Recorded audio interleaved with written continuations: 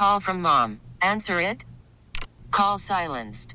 Instacart knows nothing gets between you and the game. That's why they make ordering from your couch easy. Stock up today and get all your groceries for the week delivered in as fast as 30 minutes without missing a minute of the game. You have 47 new voicemails. Download the app to get free delivery on your first 3 orders while supplies last. Minimum $10 per order. Additional terms apply. We really need new phones. T-Mobile will cover the cost of 4 amazing new iPhone 15s, and each line is only $25 a month. New iPhone 15s? It's better over here. Only at T-Mobile, get 4 iPhone 15s on us and 4 lines for $25 per line per month with eligible trade-in when you switch. Minimum of 4 lines for $25 per line per month with autopay discount using debit or bank account. $5 more per line without autopay, plus taxes and fees. Phone fee at 24 monthly bill credits for well-qualified customers. Contact us before canceling account to continue bill credits or credit stop and balance on required finance agreement due. $35 per line connection charge applies. See T-Mobile.com. Yeah, if you're just tuning in, Scoot was unable to make it here today. He's fine, but he's dealing with some stuff that he'll tell you about when he comes back. I expect it'll be back tomorrow. But for today, it's me and Coleman. And somehow we got started on a conversation about bees. So I'm going to read a couple bee text messages, and then we'll talk a little bit about the Iowa caucuses. And after the jump, we'll be joined by Robert Hogan, professor of political science and department chair at Louisiana State University. Here's a text message that says, Ian, my uncle has hundreds of beehives that he leases out to avocado and almond farmers in California and is making upwards of $1 million a month. $1 million. With bees. Man, I got to get some bees.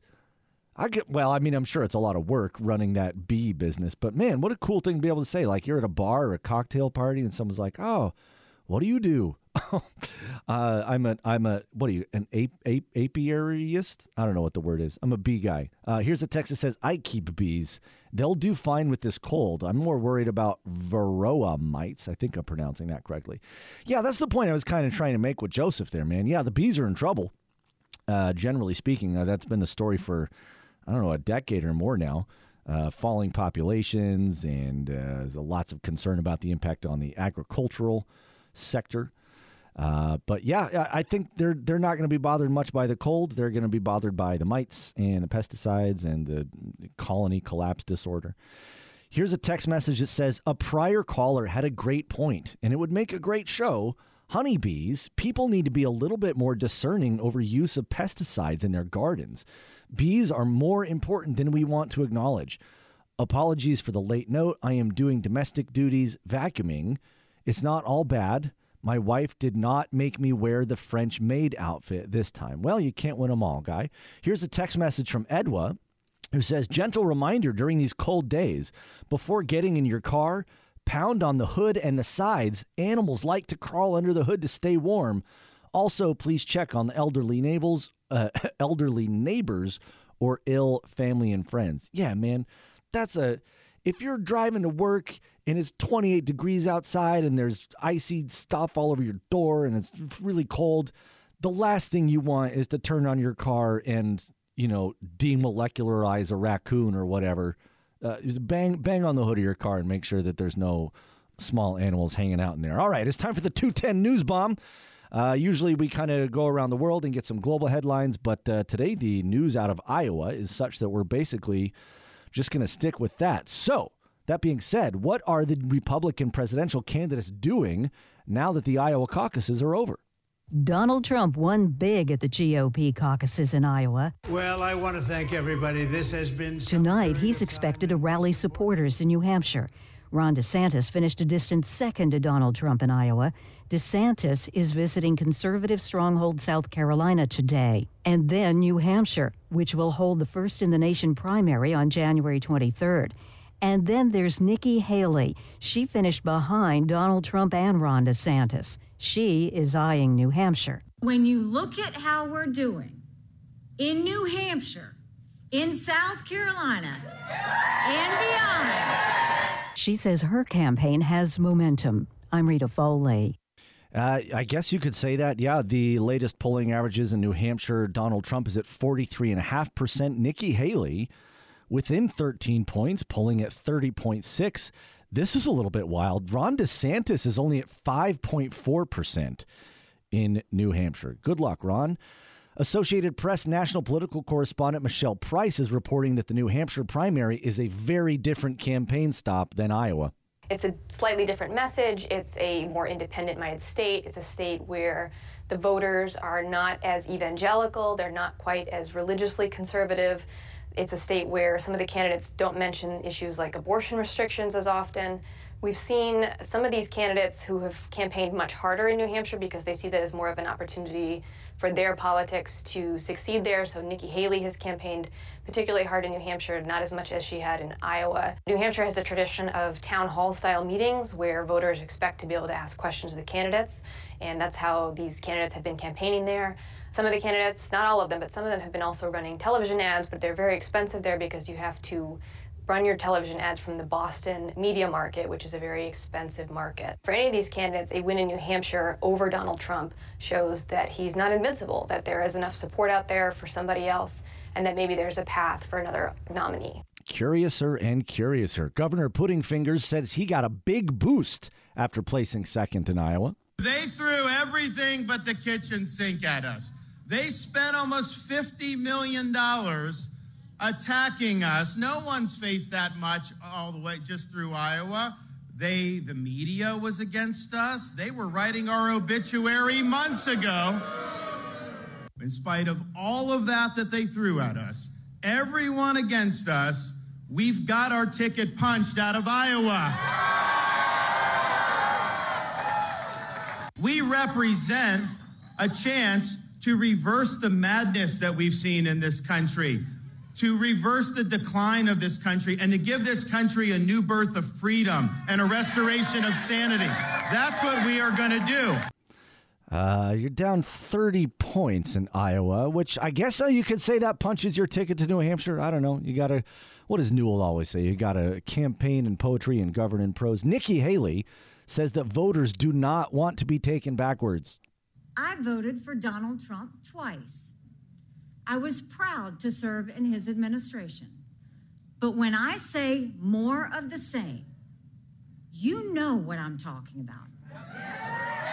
It's both Donald Trump and Joe Biden. 70% of Americans don't want another Trump-Biden rematch. I'm surprised it's only 70%. I think nobody wants a Trump-Biden rematch. Trump supporters, I don't know, maybe want to face Biden because he's perceived as being a pretty weak candidate. Biden supporters, maybe you want to face Trump because he's supposedly going to be a pretty weak candidate. Man, I don't know. Now this guy, in address to supporters, Republican presidential candidate Vivek Ramaswamy says following his fourth place finish in the Iowa caucuses, he is ending his campaign. There is no path for me to be the next president absent things that we don't want to see happen in this country. As of this moment, we are going to suspend this presidential campaign. I called Donald Trump to tell him that I congratulated him on his victory, and now going forward, he will have my full endorsement for the presidency. And I think we're going to do the right thing for this country. I think that he expects he's going to be hired by the Trump administration if he does indeed take back the White House in November. Probably expecting a cabinet post or something, or maybe something posh like an ambassadorship. That's a thing they give out.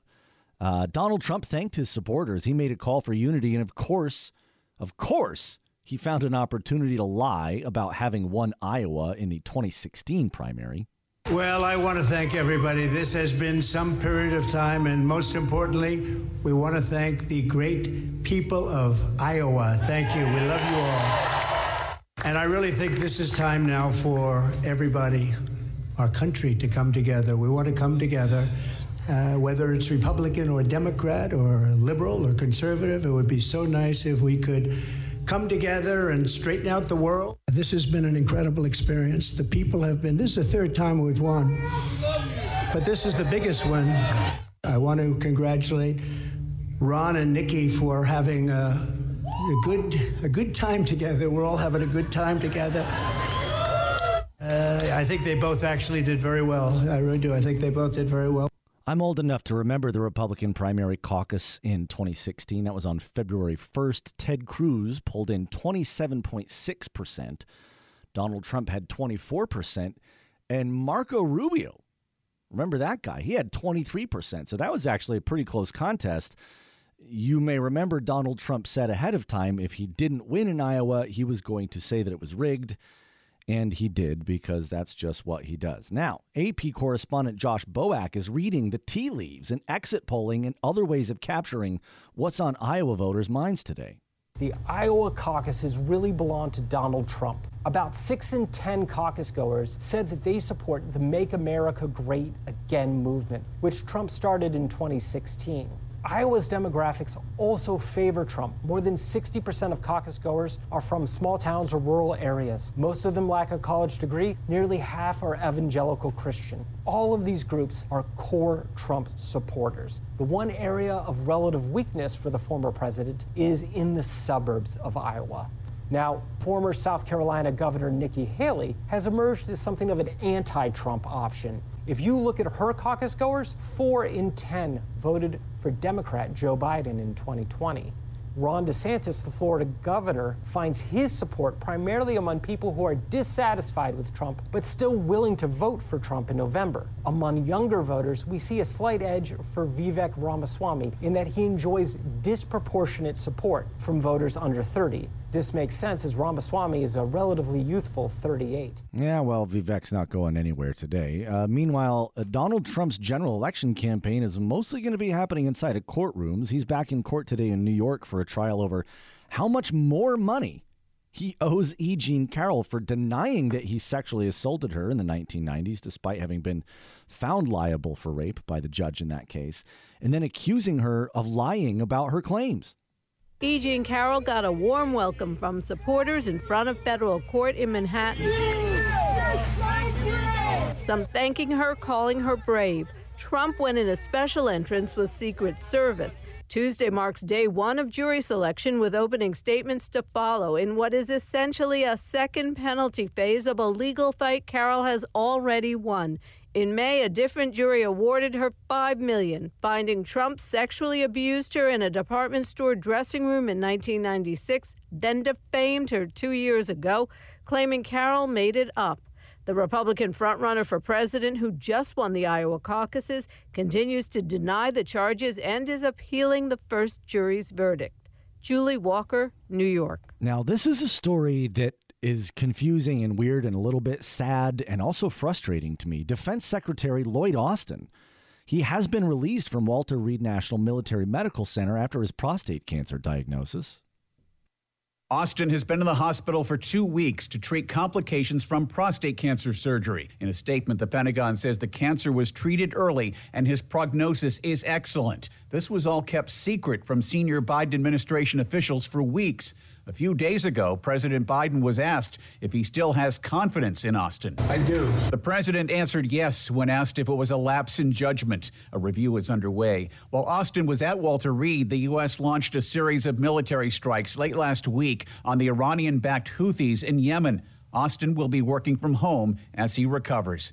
Ed Donahue, Washington. I don't know, man. I'm kind of two minds on this. You know, if you're going through a cancer diagnosis and cancer treatment, maybe you don't want the whole world to know about it. But if you're the Secretary of Defense, you have to tell your boss. Come on, man. In other weird political news, you may have been following this story, or maybe not, because it hasn't exactly been everywhere.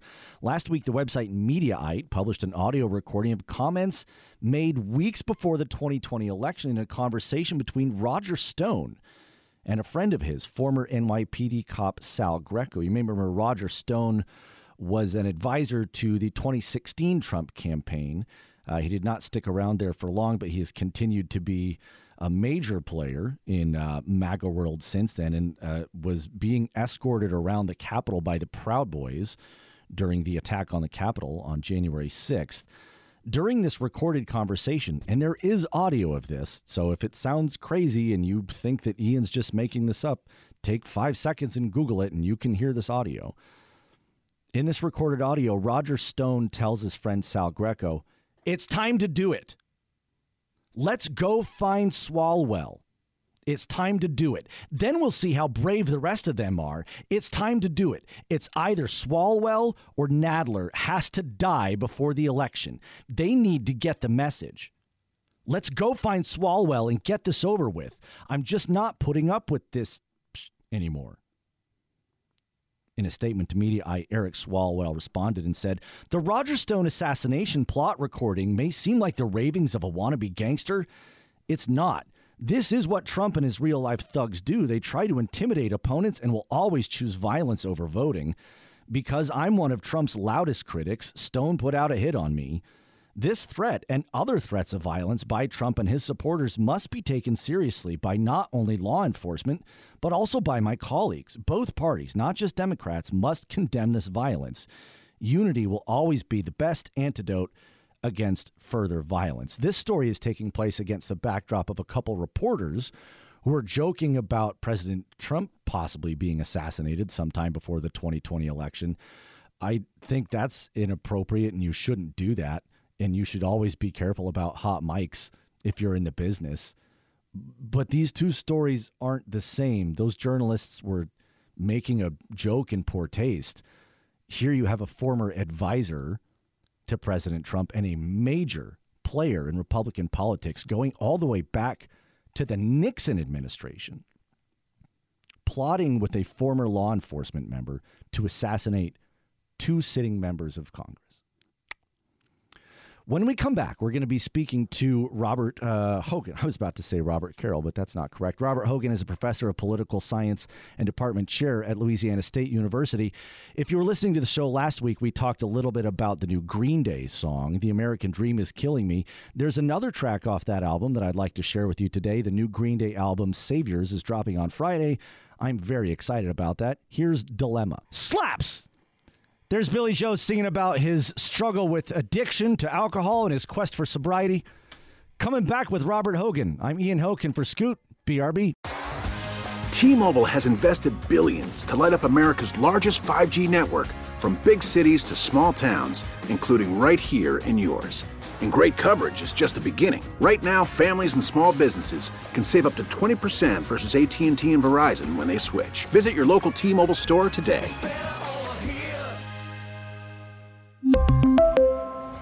Plan savings with 3 lines of T-Mobile Essentials versus comparable available plans. Plan features and taxes and fees may vary.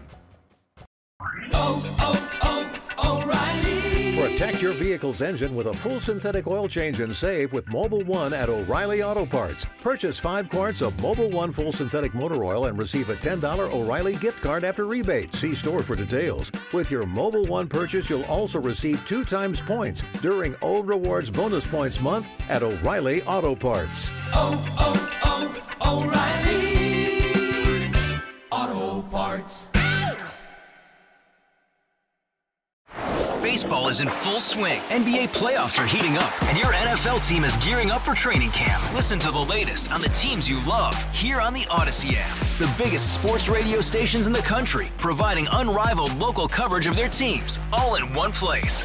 Exclusive interviews with players, coaches, and team executives, streaming live and always available on demand. Stay in the know with your favorite teams right here on the Odyssey app.